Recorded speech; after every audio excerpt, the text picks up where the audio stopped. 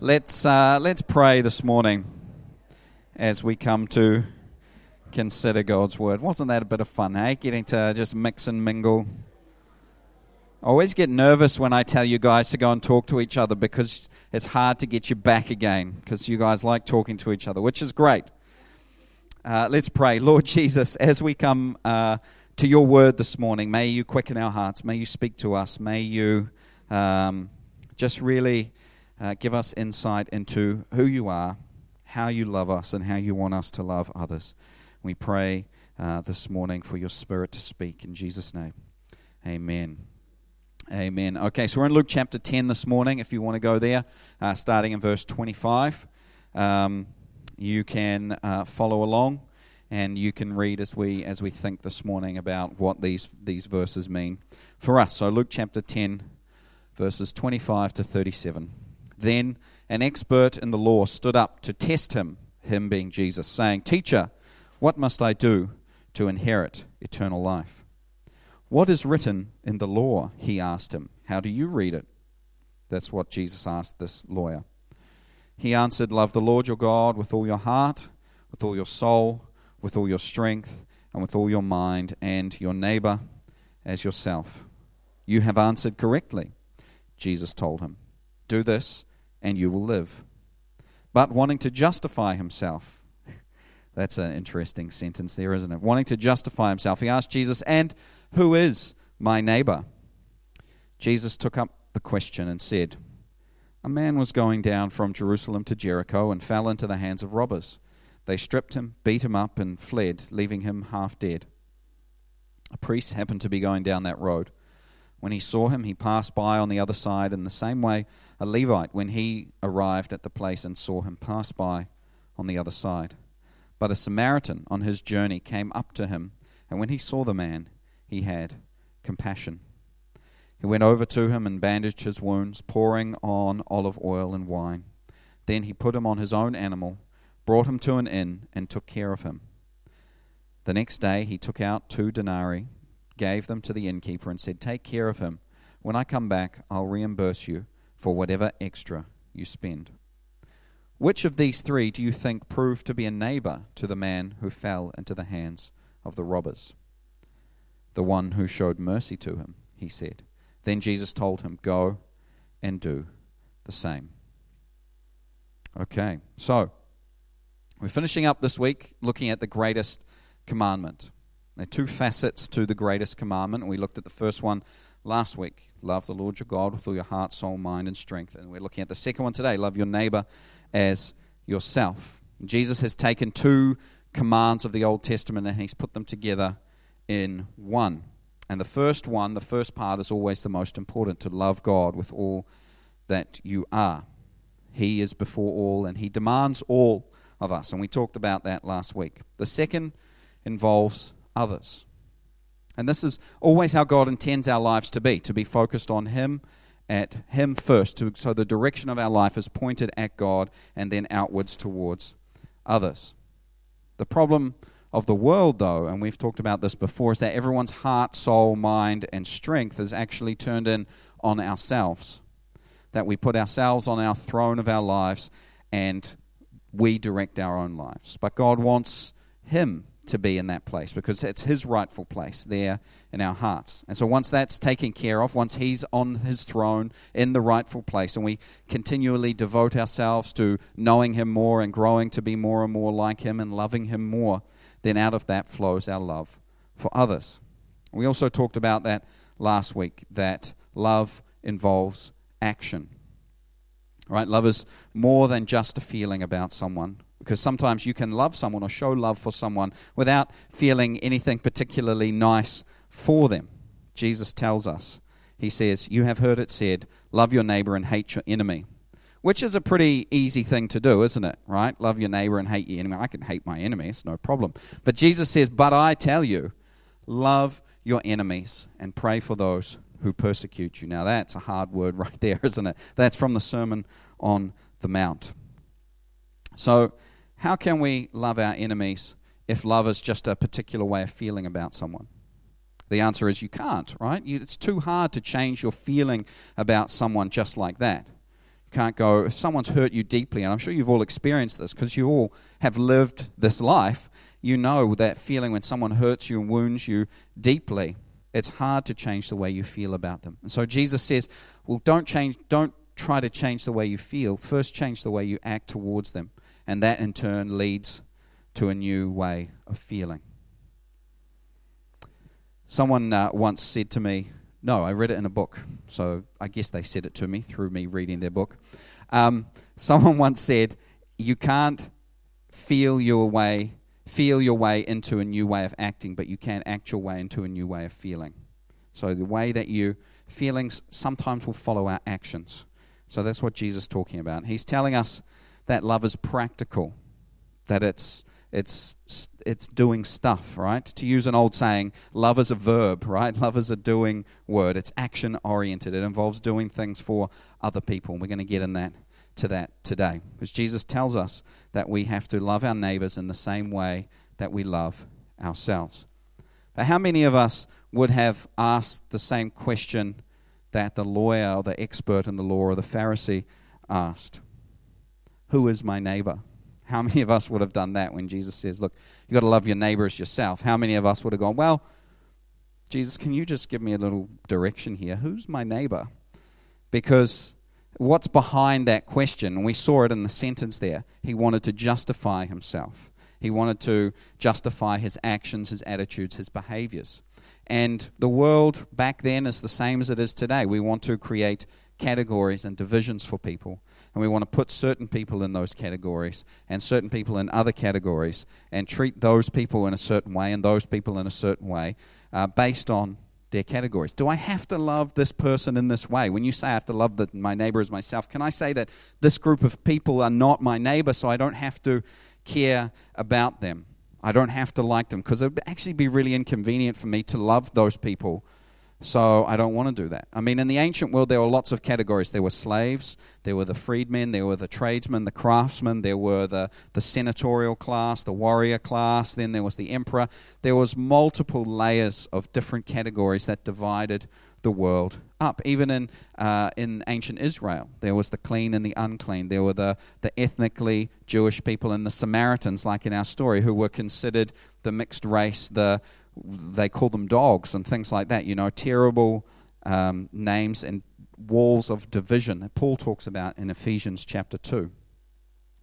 And the teachers of the law, who Jesus' questioner is, they would make these distinctions. They would say, well, you're a good person, you're a bad person, you're in, you're out. They would sit on the seat of judgment and, of course, always assume that they were righteous and good, and they could make these distinctions about who was clean and unclean. But if we ask this question of Jesus, if we go to Jesus and say, well, Jesus, who's my neighbor? Who do I have to treat with respect? Who do I have to love? Can I just love the people I want, the people that I deem worthy?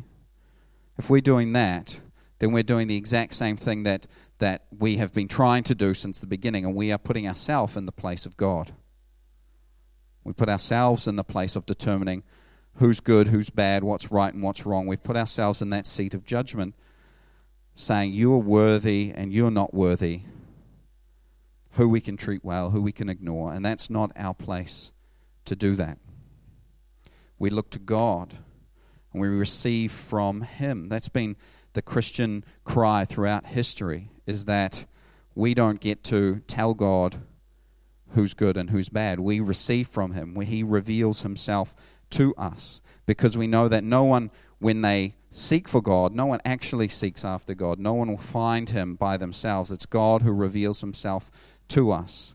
And when He reveals Himself, He tells us the things that we are to do. He tells us what love looks like. And that's how we, by doing that, show our love for Him. He says in John 14:15, Jesus says, if you love me, you will keep my commands. He's pretty clear that one of the ways that we show our love for Him is by doing the things that He calls us to, and not imposing our own set of values, habits, practices, ways of life onto Jesus. And so what he does is he turns the question around. This is a great debate tactic if you ever want to. I mean, this is one of the greatest ways that Jesus does this. He turns the question around on the lawyer, and he gets him to consider what type of neighbor he is. You see that at the end of the story, he says, which one was a neighbor, and you go and do that thing. He's not saying, look, these people are your neighbors, these people aren't. He says you are to be the sort of person who is a neighbor to everyone. Which means that the second part of the commandment is actually all about our character. It's about the disposition of our heart. It's about the sort of people that we are. And because naturally none of us seek after God, naturally none of us pursue God and can find God, then that means that our hearts have to be changed. This is why the first part of the commandment comes first, because it's not possible for us to love people if our hearts are not first focused on and transformed by God. The Bible tells us our natural condition apart from God, the condition that we're all born into in this world, is that we have hearts. And you remember, our heart's not just the center of our emotion, but it's the core of who we are. It's the command center of our very being. It's where all of our decisions are made. It's part of the central part of our identity. That heart is hard and it's resistant to God. The Bible uses the term, it's a heart of stone. Ezekiel tells us about what God does for us. He says, this is God speaking, I will give you a new heart and put a new spirit within you. I'll remove your heart of stone and give you a heart of flesh. So the heart of stone is the heart that we are born with, the heart that is hard and resistant towards God. And I'm sure you've all experienced this when God asks you to do something and you're like, I don't want to do that. And you feel that in your chest. You're like, no, I know, God, you're calling me to do this, but I'm resisting, because that is that heart of stone that needs to be transformed. But God says, I will place my spirit within you and cause you to follow my statutes and carefully observe my ordinances. So God does the work, the divine work in us, the kind of heart surgery, if you will, where he takes out one heart of stone and he puts in a new heart. We get a new command center, a new center of who we are, a heart that will hear what God is saying to us, that will comprehend what he's saying, that will want to follow what he is saying, and a heart that is able to follow because he will place his spirit within us. Then every person is our neighbor. And I think of Mr. Rogers' Neighborhood. There was a documentary that was released about 3 years ago about Mr. Rogers and Mr. Rogers' Neighborhood, and it was called Won't You Be My Neighbor, after the theme song, right? Please won't you be my neighbor. I don't know if any of you ever watched Mr. Rogers' Neighborhood. It was on from the 60s through to like 2000 and something. It was on for like 50 years. It was huge. But he was a Presbyterian minister, in case you didn't know. Very wonderful man. And that was his thing. Everyone was his neighbor. And he invited everyone to be his neighbor. He saw that everyone was created in God's image and have dignity, value, and worth by virtue of that. And so the invitation goes out to everyone. I am the sort of person, we want to be the sort of people who can say, everyone is my neighbor. That's what the Samaritan did for the man who was beaten on the side of the road. He was the only one who had eyes to see and a soft heart to respond. So once our hearts have been changed and our eyes have been opened, what does it mean to love our neighbor as ourselves? Well, Jesus told us how this might work out. He said in Matthew 7, again in the Sermon on the Mount, he said, therefore, whatever you want others to do for you, do also the same for them. For this is the law and the prophets. So another way of kind of rephrasing this is, treat others the way that you want them to treat you.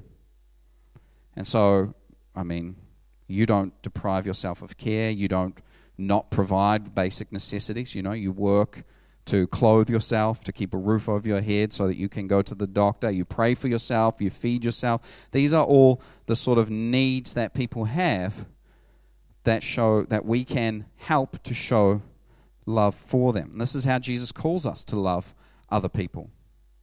Not just feel nice feelings for them. It gets practical. and it gets sacrificial. And that's not an easy word to hear, that Jesus is asking us to sacrifice something for someone else.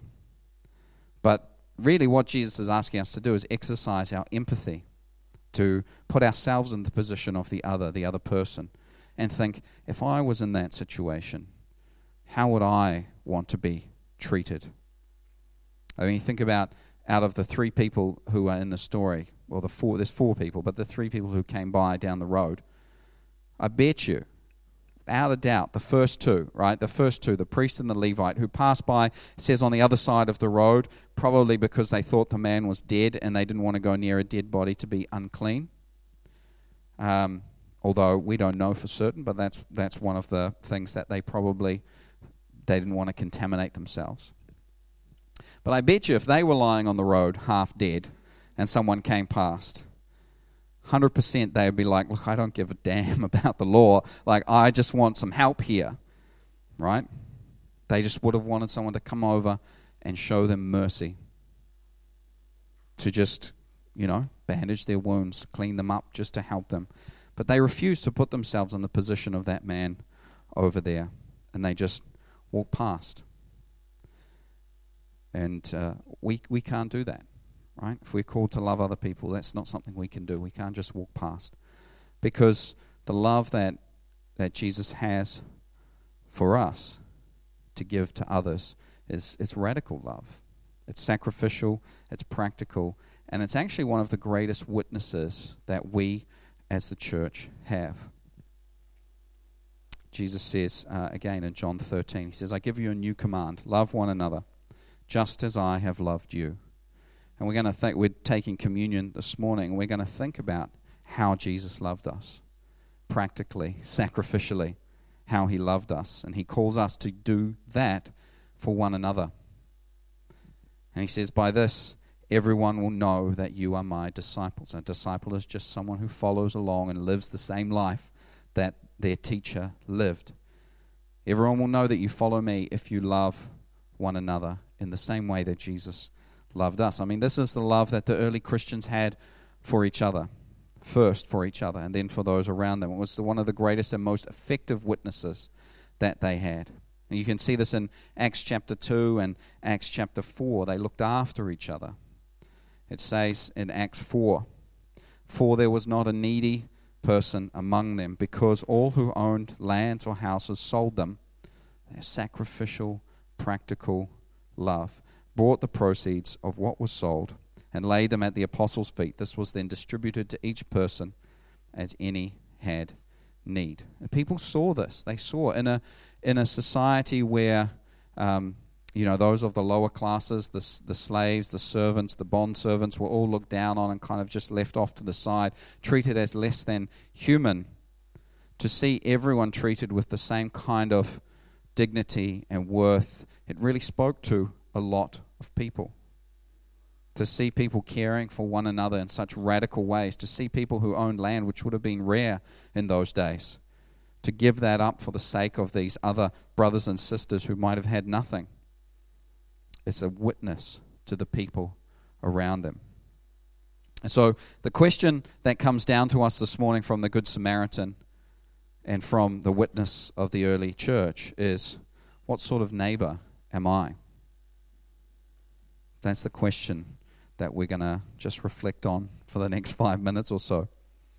Do I have a heart that is soft, that has been transformed by Jesus? Do I have eyes to see the need of others around me?